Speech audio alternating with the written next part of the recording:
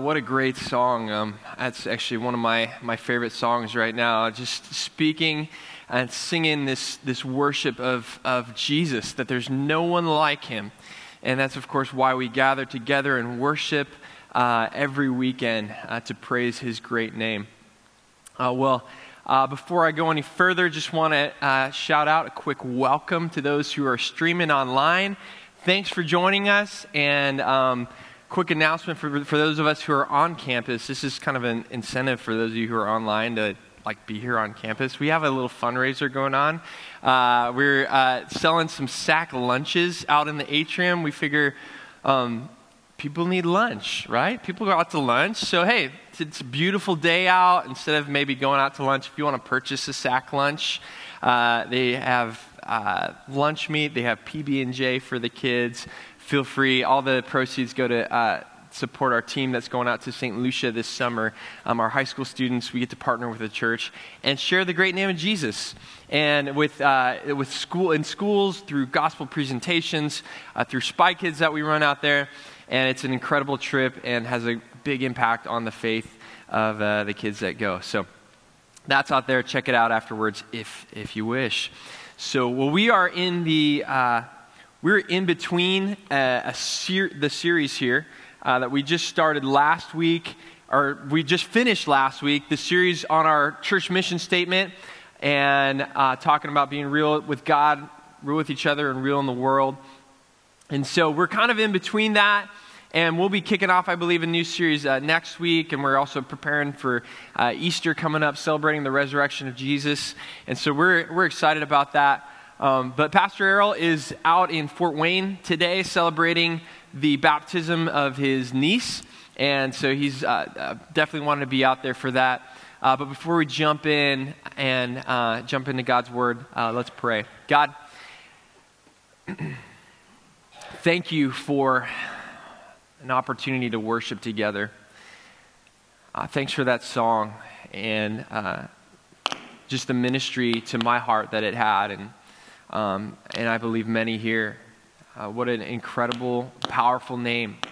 The name of Jesus, the name above all names, the King of Kings, the Lord of Lords, the one who has called us toward his family and towards his new life and his new creation. So we pray that you would do in us today, whatever it is that you want to accomplish, that our hearts would be stirred by your word, and that seeds would be planted in our hearts that would grow into good fruit and good living this week for your glory. In your name we pray, amen.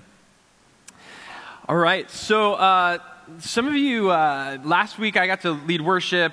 This week I get to preach. And some of you kind of looking at me like, hey, why is Pastor Jason so tan? Like, why is he wearing these Aloha shirts? What's the deal? What's happening there? Well, about 2 weeks ago, I had the opportunity to go to Hawaii, which was very nice. I'm not gonna lie. I'm not gonna tell you I was suffering or anything. It was nice.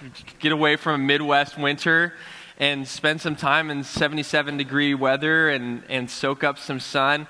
But I was also with family, and I have a lot of family there. This is a picture of part of my family. So my cousin, who whenever we do some gatherings, she'll take a picture, and she always does the hashtag "Still Not All of Us," because it's rare, almost impossible for every one of the Domingo clan to all get together in the same place. Now, if you didn't notice or just don't know me very well, I'm only half Caucasian. My other half is Filipino. My dad grew up in the Philippines. He was the youngest of 10. And so I have a lot of Filipino family, and most of them live in Hawaii. My grandfather went in the early 1900s to work on the sugarcane plantations in Hawaii, had a couple kids there, was able to, then went back to the Philippines, and eventually was able to get everybody legally immigrated over to. I just want to throw that out there, right? Oh, wow, I'm going to move on from that. Over to Hawaii, like in the 60s and 70s, and my dad moved out to Hawaii when he was 20, and then So we have a ton of family over there, and I have cousins who are way older than me who have who have kids who are older than me as well. And so I was out there, and when you go out there, it's so culturally different. Some of you have visited there, and even though like you're in America, you're like, okay, this is a different kind of America than I'm used to. I mean, first off, you have the Aloha shirt, which is kind of a staple of Hawaii. Like it just speaks the Aloha of the islands. They're fantastic. They have almost a different language. It's like English, but they have what they call pidgin. So they have these different phrases and words that they use. Like how's it basically means like how is it? All right, like how's it going? Like people would come and say, how's it, brah? And that's the next one, like bro or brah, that they say that. The word ono means good. Like if something like a ono meal would mean like a delicious meal, or dekain, which is literally like they use that word for anything. Like, hey, what kind of what sandwich do you want? Oh, I want the kind, like the kind that, there's the bird and, like a chicken or turkey. Yeah, that kind. They literally like use it. Did you go to the store and get the kind today? Yeah, that kind. And it can be kind of annoying, and just a hint, like if you ever go out there, don't try to use these words. You're just going to sound silly. And they'll just kind of look at you funny. They also, these, like we would call these sandals here in the mainland. They also call this the mainland. So if you go out there and they're like, oh, you're from the mainland, it means you live in the continental United States. But they call these slippers. And I actually grew up, my dad called these slippers in our household, and that's what I called them. I didn't even know until I was in college that you'd call them something else. And my wife thought it was weird, but I call it that still to this day in our household, and it's kind of a battle between my wife and I. I'm like tell my kids to call them slippers just because I want them just to be a little bit different. But this was also an instrument of punishment in my Filipino home too. Like because if you were acting up, first you would hear the sound shh, right? And then all of a sudden you knew, oh no, and then the sandal would come off Dad's foot, or the slipper, sorry, look at me, I'm already Midwesternized. Slipper would come off the foot, and then I got to act up, because I'm going to get it in the behind with that thing, and then you have the food, right? So Filipino food, we have this stuff called lumpia. They're like kind of like egg rolls, but a little bit different. In Hawaii, they serve this stuff called laulau, which is like pork and fish wrapped and steamed in these taro leaves. They have poke, which is kind of like sushi. It's raw tuna that's marinated in different flavors. It's so good. And then they have this stuff that is called spam musubi. I love this stuff. It's so good. It's just like a block of spam on a block of rice wrapped in seaweed. And then there's like some sort of soy sauce or something. But it's like so delicious. Some of you are like, what are you, crazy? But there's a sense when you go to another country or even going to Hawaii, like I said, you're in the United States, but it's different, that there's this out of placeness that you can kind of feel. Like you're stepping into a different world, a different culture. There's this sense like, man, I kind of don't fit in here. I kind of don't belong. And I think that as human beings, we have this, that might happen a little bit. It happened last service. I'm going to ignore it from now on if it happens. So I thought I was like being attacked or something last. But we have this innate sense of belonging. It's like a deep human need that we need to feel like we fit in or belong somewhere. And the scriptures talk about, however, that this world, the world that we exist in and live in and find ourselves in, that if you're a follower of Jesus, there should be a sense of out of placeness, that you shouldn't necessarily fit in to the world here and what the world values. But the world wants us to belong here.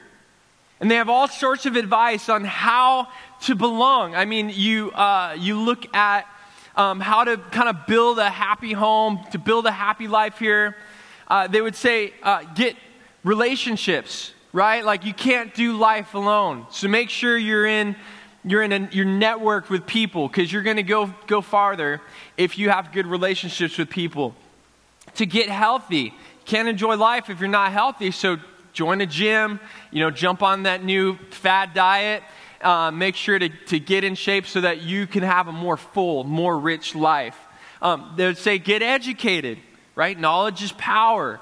And if you have an education, you're more likely to have a better career and make more money and provide for your family and live in a nicer home and get a life. Like if you don't just work yourself to death, life's not all about that stuff, but get a hobby, get out into nature, explore, train for a triathlon, or take up restoring old cars, things like that, which, again, all these things are good. But if we think that we're going to, as followers of Jesus, kind of just camp out and get comfortable with the lifestyle and build a home here on earth and have that be the end, it's fruitless.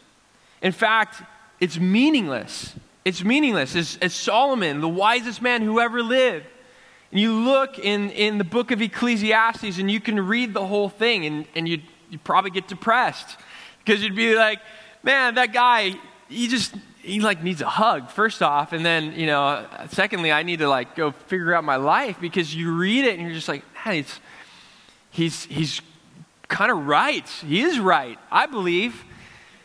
But I mean, the first chapter, the first couple of verses, he just gets right into it. He doesn't sugarcoat it. It says, the words of the teacher, son of David, king in Jerusalem. Verse 2, meaningless. Meaningless, says the teacher. Utterly meaningless. Everything is meaningless. What does a man gain from all his labor of which he toils under the sun? Generations come, generations go, but the earth remains forever.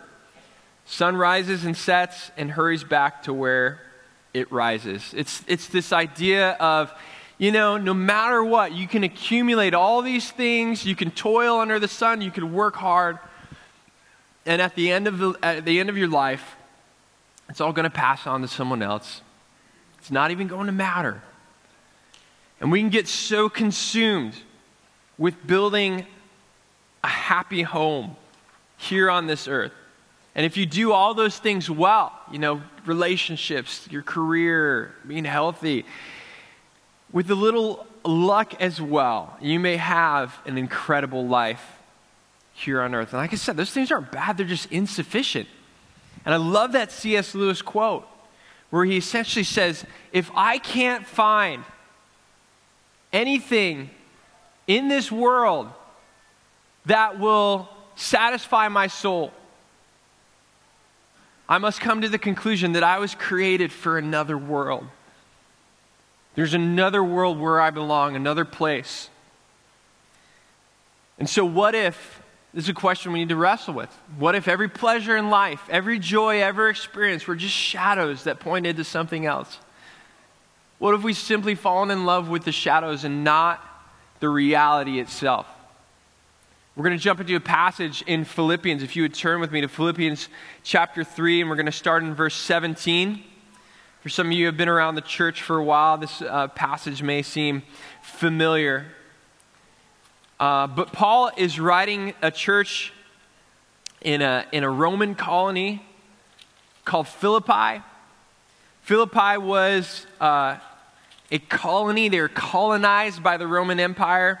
100 years before Paul was there, Philippi had been conquered as Rome was expanding its empire.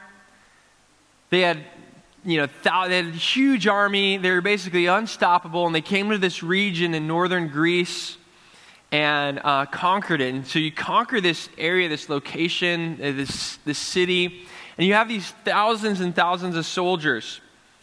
And instead of, if you're toward the end of your conquest, instead of saying, all right, let's all go back home, he said, no, your home now is here in this place, Philippi.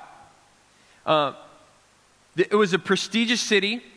It was in close contact with Rome. It was along a main road that led to Rome, so you can imagine there were lots of people, traveling back and forth. The Philippians would do their best to match the way things were done in Rome, right? And so you have this colony now, and all these soldiers who've been influenced by Roman culture, the Roman way of life, and now they're trying to build their Rome away from Rome. Get it? I totally made that up last night, off the cuff. I thought it was so funny. They did too. They laughed at it. But essentially, the language, the food, the culture, and most recently, the imperial cult, a religion that essentially worshiped Caesar as God, was being enforced and reinforced. And so you come to Philippians, and you have Paul, who's planted this church, and he cares about this church, especially because this church has cared about him. You see that earlier in the letter, him just thanking and praising and rejoicing while he's in prison for this church who has supplied his needs. And he has a gospel partnership with this church. Let's go back to the text. Philippians 3:17. Paul says this: "Join together in following my example, brothers and sisters. And just as you have us as a model, keep your eyes on those who live as we do. For as often as I have told you before, and now tell you again with tears, many live as enemies of the cross of Christ. Their destiny is destruction. Their God is their stomach. Their glory is in their shame." I mean, he's like, there's a lot of people who are very content, very passionate. They're against the cross of Christ. They want nothing to do with Christ. And they are for everything here on this earth. Verse 20. He says also, their mind is set on earthly things.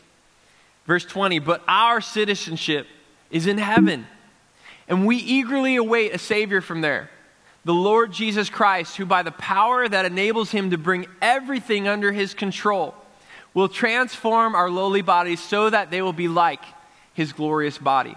Therefore, my brothers and sisters, you whom I love and long for, my joy and crown, stand firm in the Lord in this way, dear friends. Now, this is a bold passage that Paul is proclaiming to a church in a colony that is all about spreading the influence and culture of Rome. It's a bold passage to people who value and prize being a Roman citizen. I mean, you think about Paul was a Roman citizen, right? And that afforded you certain privileges. One time, Paul was beaten by some Roman soldiers, and toward the end of that, he had said, "Hey, I'm actually a Roman citizen," and they were scared, they were fearful because you were afforded, fair trial. You were afforded, not to be beaten because you have that citizenship that was your protection.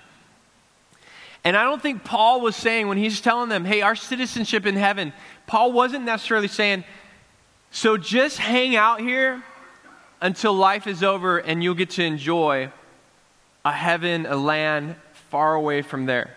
Just remember, you're not from around here. You're not going to be sticking around for long. One day we'll kind of just fly away to glory, and then we'll worry about it then. I don't think he was saying that, because that's not how colonies worked. The last thing that, the king or Caesar would have wanted, right, was for people who were colonists to all come back to Rome. It was already overcrowded. There already weren't enough jobs. There wasn't enough space. The task of a Roman citizen and colonist was to bring Roman culture and rule to that area, for them, northern Greece, and expand Roman influence there under the authority of Caesar. Let me say that again. The task of a Roman citizen and colonist was to bring Roman culture and rule to northern Greece and expand Roman influence there under the authority of Caesar. See what Paul is telling them there? I mean, you can almost kind of fit in word for word what he's calling them to. The task of the church, the task of a follower of Jesus, to spread the influence, the rule, the reign of Christ where he has planted them. I don't think it necessarily means creating a Christian culture or bubble and kind of saying, I don't think Paul was telling them, hey, within Philippi, section off a place and kind of put up some walls and let people into this subculture that sort of alienates yourself from the rest of society.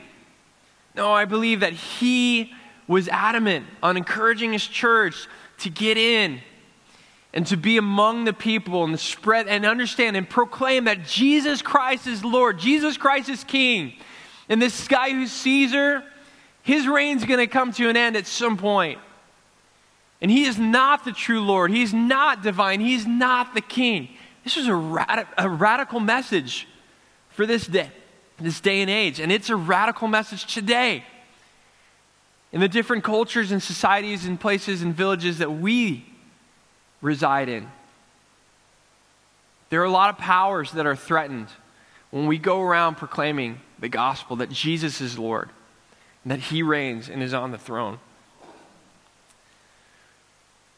The church, I believe Paul's saying, is at present a colony of heaven with the responsibility for bringing the life and rule of heaven to bear on the world. To bring the life and rule of heaven to bear on the world, to live in such a way that we are showing that heaven is our true home. And I believe that's one of Paul's main points, if it will come, there it is. That Paul wants us to live with this mindset that heaven is my home. Heaven is where I belong. But I'm not going to wait until I get there in order to truly try to influence and live out my faith. I'm going to live with hope in Christ where God has planted me. And for our application, I want to look at what that means to live with hope. And I think one of the first things is to highly anticipate Christ's return. That there's a point on the horizon where Jesus is going to come back and restore all things and make things right. And that has to be the drumbeat of our life. That has to be a constant thing that we keep at the forefront of our minds. That one day Christ is going to return and restore and make things right. And we're to highly anticipate. I mean, Paul says it right there in verse 20. We eagerly await a Savior from there, the Lord Jesus Christ, to appear. And there's a lot of stuff that is messed up and will continue to be messed up from now until the return of Christ. And we are to live our lives in a way that we are anticipate his coming. The next one would be to operate under his authority. Operate under his authority. To live our lives with his rule in charge. And surrender our sense of control or lack of control to him. In the next verse, sorry, my phone's a little delayed here. It says in verse 21, who by the power that enables him to bring everything under his control. That there's a power that he has displayed.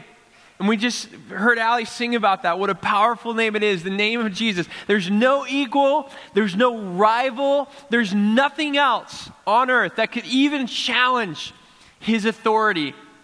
He's brought everything under his control. And so often we try to live our lives and we get obsessed with control.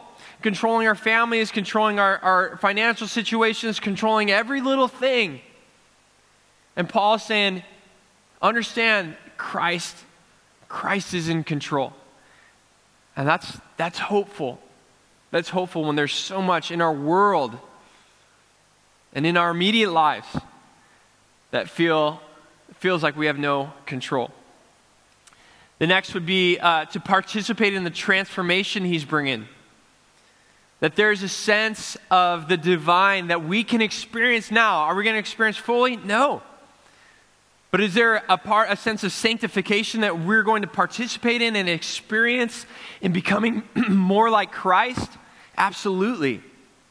Absolutely. We're going to participate in the transformation because in 2 Corinthians 5:17, right? Paul says, if anyone is in Christ, they are a new creation. Not just in the future, but now. The old is gone, the new has come. It says in verse 21, the second part, that Christ will transform our lowly bodies so that they will be like his glorious body. And we don't have to necessarily wait for that day to happen to start getting a taste of and experiencing that divine nature by his grace. And finally, to endure to the end. To endure to the end. That there's a sense of, man, I'm going to stand firm. As Paul says in chapter 4, verse 1. Therefore, my brothers and sisters, you whom I love and long for my joy and crown, stand firm in the Lord in this way. And when I think about that term, it kind of reminds me of, that military term where they tell each other to hold the line. And you think of like trench warfare back in World War II, World War I, and where you'd have your buddies next to you, and you're like, man, I'm gonna hold this position. I'm gonna hold this line. The enemy's gonna come and attack, but we're gonna stay strong, and we're not gonna let them bust through and break our position. We're gonna hold the line. And if you're not in the military, just think of Red Rover. You guys ever play that game? Like, Red Rover, said Johnny right over, Johnny, Billy, hold the line, brother. We can go, I love that. How many of you played that game growing up? Yeah, sweet. All right. After service on the lawn, I'll meet you out there. We're going. We're going to hold the line. We're going to stand firm to the end. And when I was writing this message, I actually gave this message at our high school winter retreat about a month ago in February. And as I was writing the message, I was kind of thinking about, what does it mean to live with hope? And I came across something on Facebook, a picture that my cousin had posted of my Auntie Beth, one of my Filipino family. She lives in Hawaii.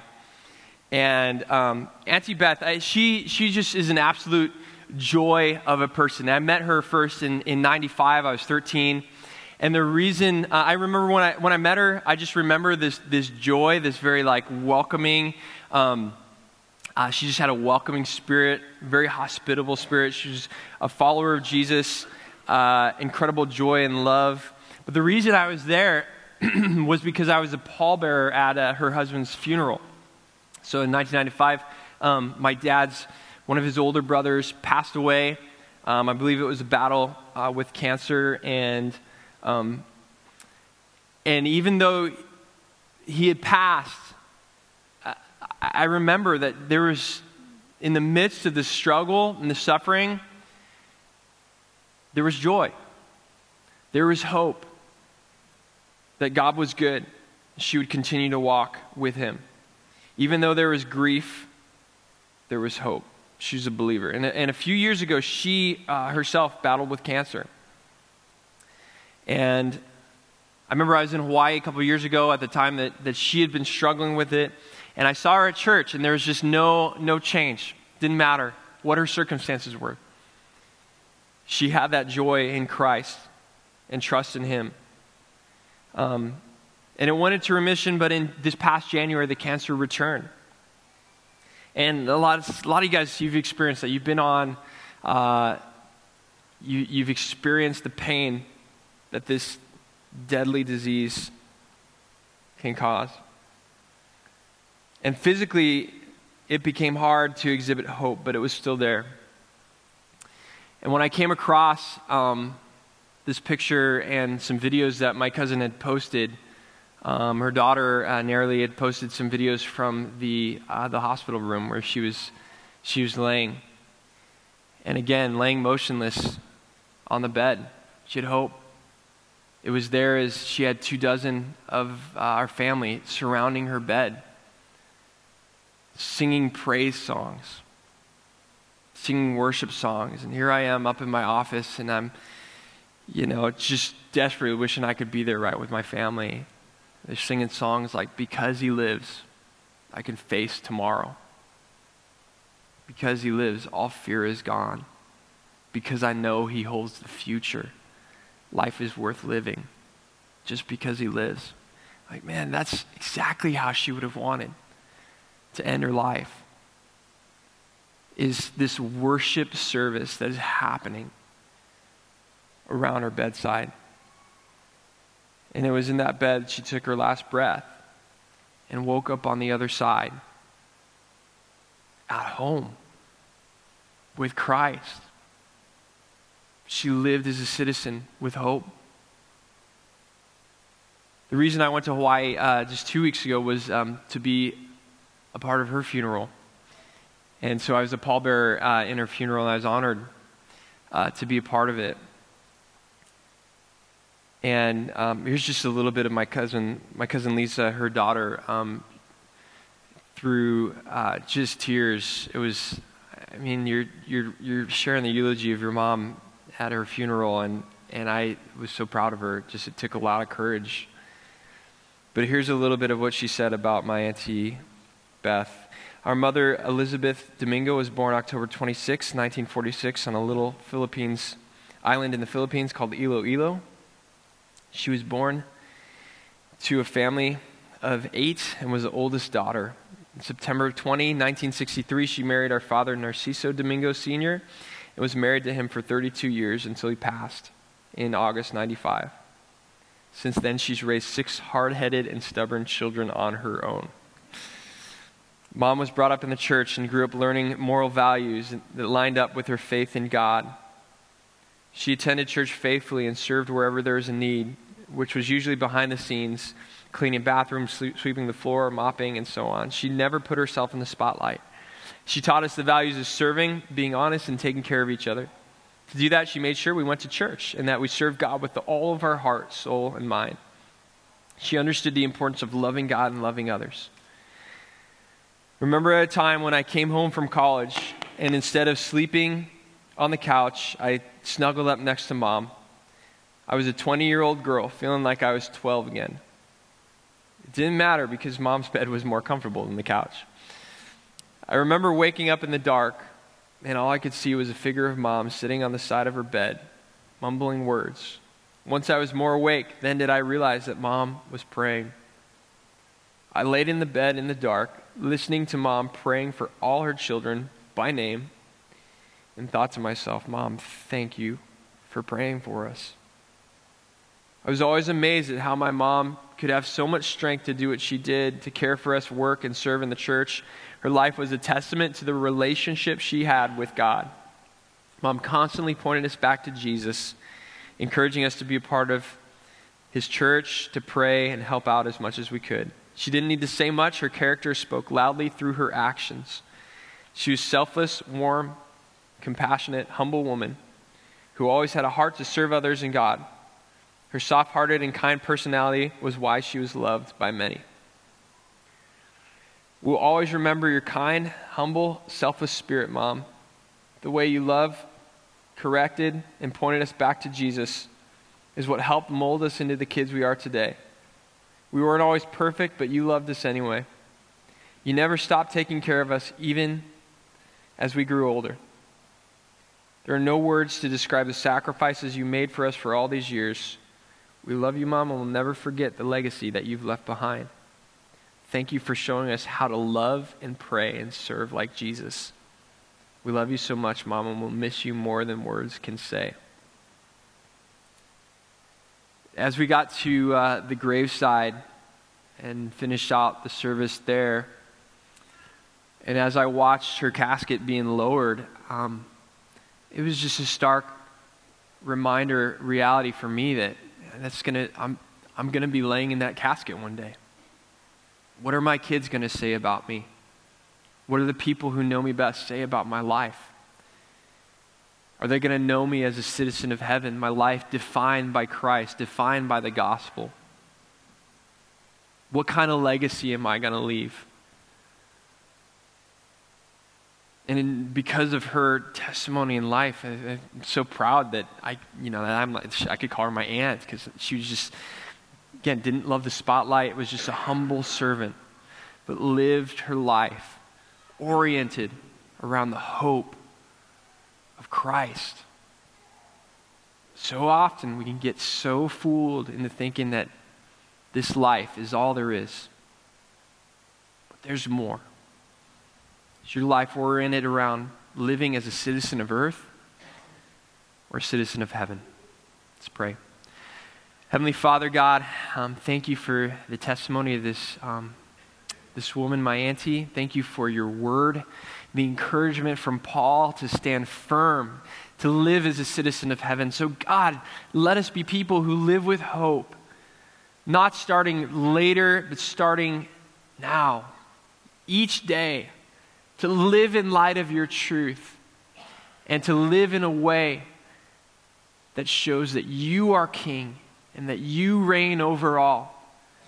May that be what defines our life. In your name we pray. Amen. Amen. Thank you for being here. You can get some information on Israel and the sack lunches and the cards for Easter out in the atrium. Have a great Sunday afternoon. God bless.